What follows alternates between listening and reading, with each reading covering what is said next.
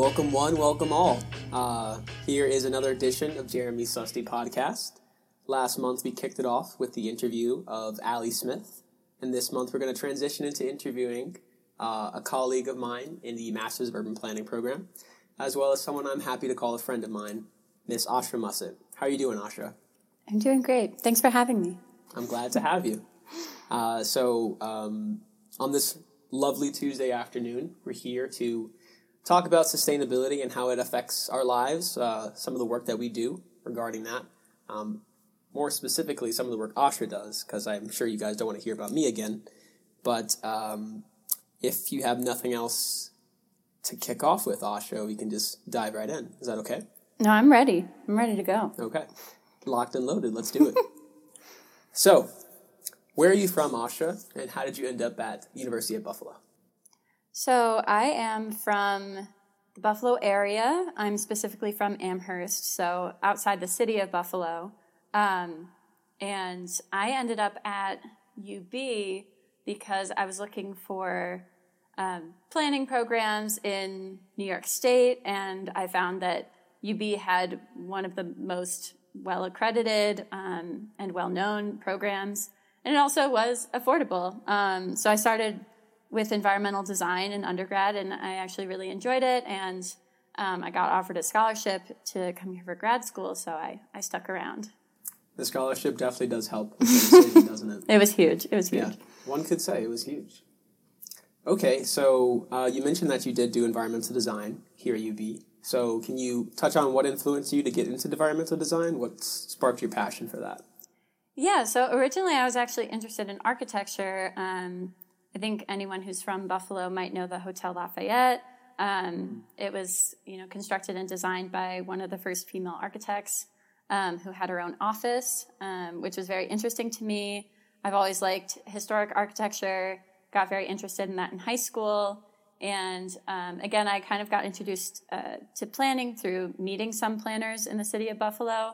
And I knew that there wasn't a ton of kind of bachelor's degrees in urban planning. So I was looking at something that was similar. I looked at the architecture program for UB, and then I found environmental design through that. And it was kind of a lot of different things. Like some of my classes were in landscape architecture, some of them were in architecture, some of them were more planning focused. But I got to experience a ton of different kinds of classes and learn a lot of different things and really consider a lot of different possibilities for my career, which was really, really useful. Yeah, that's fantastic. This is something I've asked to a lot of people who did environmental design, but could you touch on kind of the balance between design and environments in the major? Do you think it's more oriented towards one side? Do you think it's a healthy mixture of design and environmental study type work, or what would you say on that? So I would say my experience with it, and I think that there's been some changes recently to it, but it's less design than architecture, more history. It's closer to something in political science, honestly. And also, the only class I had that really explicitly dealt with environments or environmental issues was more the landscape architecture class that I took. So I think that environmental design is a very broad term. And I found that it most of my classes closely aligned with urban planning versus something like environmental studies or something like architecture that's more purely design focused. But I would say the studios that I did were pretty similar to the graduate studios in planning that I do now. But I think that, the tools needed to do those graduate studios definitely came from the graduate classes that I took. So. Very interesting. Okay, so, I've had to talk about this with my mom and my dad, but being an urban planner, how would you say, what is your specialization again? Neighborhood planning and community development. Oh, wow. Neighborhood planning and community development. It's a beautiful specialization. I love it. Did you think it was a kind of a natural, you kind of touched on how it was similar to some of the studios you took in E&D or similar to planning studios. Do you think it's a natural transition from E&D to your specialization in MEP?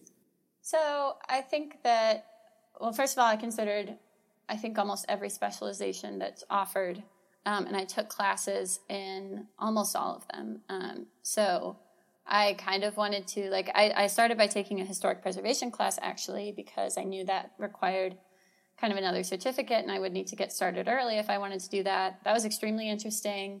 I got to do, again, historical projects or do research that was kind of outside my comfort zone.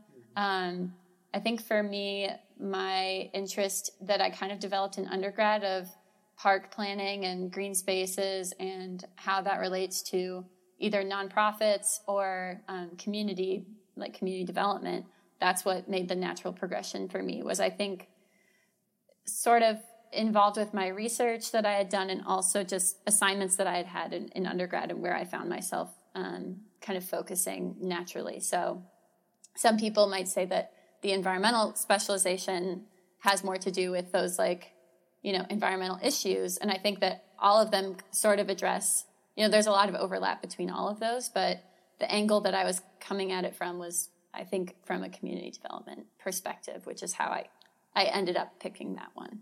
Yeah, that makes a lot of sense. So kind of pivoting from that, you touched on your interest here, but I have heard through the grapevine that you work with Dr. Henry Taylor through the Center for Urban Studies at UB. Could you delve a little bit into what you do there, what that entails, the daily tasks that you do? Yeah, absolutely. So I've been working for Dr. Taylor since 2019. It was my last semester of undergrad, actually. So I had an internship with the Community as Classroom program, and that's within the Center for Urban Studies. So they do a lot of other projects, usually centering around racial equity in the city of Buffalo. It could be like economic development, or in my case, it's public education and gardening. So Community as Classroom takes place in the Fruit Belt in Buffalo, which is a distressed majority minority community. And I teach with middle schoolers to help them understand urban planning concepts. So that ranges everything from sustainability and transportation to food systems, to the history of their neighborhood, to architecture, a really broad range of topics. And it usually functions as an after-school program, but it has previously been in school as well. And then part of that also is managing the community garden that's associated with the school. So recently, actually in the past year, we've been trying to broaden the reach of this program specifically to have more of a nutrition and health focus. So we are looking to recruit some people possibly from the medical school or who have a background in nutrition to help us teach about those concepts as well. And this all kind of culminates in the Future City competition that we participate in every year, which is a regional competition mainly focused on getting middle schoolers interested in STEM, which is interesting because we're the only team of only planners. So we kind of bring this social science perspective, and we emphasize, how our communities feel and how, what rights do people have in our city. Essentially, this competition asks middle schoolers to design a city 100 years in the future. So all of these concepts that we teach them throughout the year end up kind of manifesting themselves in this competition through the model they build and the essay they write. So that's really the core of the Community as Classroom program, is kind of creating the vision of the future city with these students and making urban planning topics accessible, and also involving them in their community green space with the community garden. Yeah, 100%. I think that's such an important role to play. Really, public education, and specifically for initiatives like green space development, is really key. It has a lot of benefits, as our 5 listeners may not know, but we know as urban planners, as the experts that we are, obviously. But I wanted to ask about green space specifically. So what would you imagine green space being, like the role of it being in forging sustainable communities in an environmentally, socially, and economically sustainable way? That's a lofty question. It's a big question. Yeah, it is a big question. But... Well, I would say coming from my perspective and seeing people interact with the green space that I manage, it does serve as not only like a social space, but also a learning space for students. But also, I think environmental education is interesting because anyone at any age can learn about nature, experience nature. And it's, I think, more than just being able to identify a plant. It's being able to feel at home in nature, feeling like you have somewhere to walk around or meet up with friends. I mean, a lot of the students don't live within walking distance of a park, or one that they can get to without crossing a major road. So I think having something associated with the school, that they even could just stop by after school. We also grow vegetables every year. So part of our mission and our work includes bringing those vegetables to community members. So we literally are just knocking on doors, handing out free vegetables to anyone that lives close. So I think that beyond just serving as this kind of social space where people can come together and, you can hang out with friends or be active, it's also a place where you can get fresh vegetables. And it's also, just creating that social cohesion in that neighborhood as well. So bringing, students in contact with residents that might not even have students that go to that school, is bringing together a bunch of different kinds of people in a way that I don't see maybe in other urban planning disciplines there's a lot of opportunity for, but I'm sure there is. But that's just my perspective. Yeah. Okay, so Ausra, based off of your work with Dr. Taylor, because I know Dr. Taylor focuses a lot on communities of color, specifically in Buffalo, and kind of the impact of intentional policy meant to marginalize them in a lot of ways, disenfranchise them, and that's reflected in a lot of health outcomes, spatial distribution of different communities. So what do you think the role of green space would be specifically for communities of color to try to mitigate some of those negative impacts of policy in the past and concurrently? Yeah, I think that definitely, I talked a little bit about how this can be a place to get fresh food or a place to exercise. Green spaces, again, aside from just creating all this social cohesion, become really important for those different aspects of life, whether it be, your mental health. It could help relieve stress. Specifically with climate change, areas in the east side have a lot less tree canopy than those in other areas of Buffalo. So I think that those are going to be areas where the effects of extreme heat are going to be felt disproportionately. And Buffalo still has so much spatial segregation within our neighborhoods that all of these impacts of, like you're saying, these policies that have disenfranchised communities of color for years, make all of those impacts of urban development, all the negative impacts, lack of access to food or, the urban heat island effect that, is created through the effects of climate change. All of these things are felt disproportionately within the east side. That's why I think it's especially important that this program is located in, kind of the heart of this neighborhood and also very close to the University at Buffalo Medical Campus, which I think part of this, too, is the university's responsibility to address our involvement in the community. And I think in undergrad, I noticed that a lot of our, involvement with the community seemed to me superficial. So I think having this job where I feel like we are making a positive impact on a community, or at least helping, creating a space for that community to grow, even just with these students, is really important and an obligation of the university, in my opinion. Yeah, I 100% agree with that. That's definitely something that the university needs to make an active effort to do tangibly to impact people's lives in a positive way. And also, it's so to preface, also not just the fact that the medical campus is there, but because the medical campus was built right next to the fruit belt, there's a lot of pressure of development for that neighborhood for long-term residents. And I think that, beyond just this program, there needs to be a greater effort to, like, a responsibility on the university to address that their own involvement is gentrifying that area.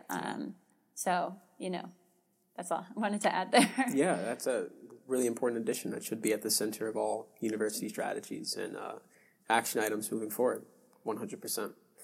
So kind of building off of that, like I've had conversations, because I'm someone who's involved in the environmental space, and even with the work I do for the county with climate change outreach to communities of color, I've been called a unicorn in a lot of different ways, or from a lot of different people. Like, you see a black man really actively involved in sustainability efforts or environmental protection efforts. That's something that's not very common. And in asking people about why that could potentially be, one of the more interesting responses I've gotten, and I've really ruminated on, has been the harsh relationship between blacks historically in this country and land, specifically because of the institution of slavery that was, the law of the land for generations, for centuries. And following that, obviously, the racial residential segregation that you see following the Great Migration of African Americans to cities and urban spaces. So my question to you is, do you think reaching out to youth is the best way to really engage communities of color, and specifically the black community, in environmental protection efforts? And do you think there are any weaknesses in that strategy of reaching out to school kids? Do you think there could be a more robust effort to reach out to communities of color of all different ages? Or what are your thoughts on that? Yeah, it's a really tough question. When you think about, or when I think about the impact of this one program with this one school, with, this specific demographic, I think that we try to also reach out to parents at some, it's a community school, so they have some events with parents and students where they have workshops and, little activities for them to do in the school to try to build that relationship. But thinking more broadly, I do find that, my students are extremely creative in their solutions for problems of future cities, and, extremely bright. I didn't have teaching experience before this, not in this sort of, structured classroom setting. So I think it was really interesting to me to hear them have such interesting ideas and to hear their perspectives. And I think that it's always going to be a process of trying to break down those barriers between, communities of color and their history with land or green space or environmentalism. But I do think that, I've just had such an interesting time learning from my students as well. And to hear them ask me questions about, why we don't have free housing, or why college isn't free, or all these things that, when they start to formulate their vision of what a city could be, I think that's really freeing for them. And I think that's really when they start to have these really incredible ideas that made us a finalist last year. But I guess to get back to your original question, I think that, young students are always going to be more creative and less confined to kind of the ideas of our society that are kind of ingrained into us. But it's that doesn't mean it should stop with young students. I think there should be outreach at every level. But I've found that they are so creative and so open to consider possibilities that aren't right in front of them. And that has been really successful in, this exercise we do with thinking about the future of cities or sustainability or all these things. So I hope that answers it. Yeah, definitely. That's a great answer. Just from my experience, in the MUP program at UB, I've only been here a year so far, but just at UB and kind of broader environmental networks at different municipality levels, different institutions of higher learning, etc., I do see a more active effort to reach out to communities of color and kind of bridge the gap because oftentimes sustainability is a very white dominated space, and it can be intimidating for people who don't don't have that cultural background. So I do see, especially like younger people like of your age and my age, really trying to change that and actively call that out and take tangible steps to change that. So I'm optimistic. I'd like to be optimistic, but yeah, so we definitely need to call on universities to do a better job. So I appreciate what you do, Ausra. Just wanted to say that. I would also just add that it's intimidating for a lot of people too. Like just environmentalism in general. I wouldn't call myself an environmentalist because I don't think I have like the science or biology background that would kind of qualify me as someone who knows about that. And I think there is like some gatekeeping in environmentalism, by multiple different groups, but mainly by, like you're saying, like white people have dominated that space for a very long time, and it is intimidating to sometimes start from scratch or start from wherever you're at to kind of educate yourself and try to learn about it more. So I think it's challenging and it's daunting, and maybe not everyone's willing to do it, but it's worth it to try, Okay, Ausra, thank you. So tell us what you're planning on doing next. What comes after the MUP program here at Buffalo? Oh, wow. That question. I am graduating so soon. I'm graduating in December, and I'm currently looking for jobs right now in a couple different cities. I had actually an internship with the National Park Service this summer, working on an orchard, a historic apple orchard that they are restoring. So I did some research on pruning styles and apple varieties and all this really interesting, kind of horticultural knowledge that I didn't have previously. Yeah, and that's an Ausra's Side podcast, all about apples. All about apples. Yeah. Check it out. So I'm looking at trying to figure out how to keep teaching. I've found that I really love it, and I like working with, younger kids or with, people my age or people older than me. I think it's all very exciting, and I love, learning about environmentalism, and I love sharing it. So a lot of the jobs I'm applying for are like environmental educator or a coordinator for community gardens. So something that allows me to kind of make a bigger impact than, not that I'm not making an impact now, but maybe working with a broader population, whether that be, multiple schools or different age groups. But I really want to keep doing this kind of outreach because it's very important to me, and I want to keep learning, about environmentalism. And I have a passion for learning about plants and gardening. So I would love for that to be part of my job as well. But stay tuned is the answer to what I'm doing next. Thank you. Well, we know no matter what it is, it's going to be fantastic, and you're going to be great at it because that's who you are, Ausra. So no doubt. Thank you. So my last question for today, when/if you leave Buffalo, what is it that you'll miss the most about it? And what changes would you like to see when you come back to visit in, let's say, 10 years? That's a really good question. I think there's a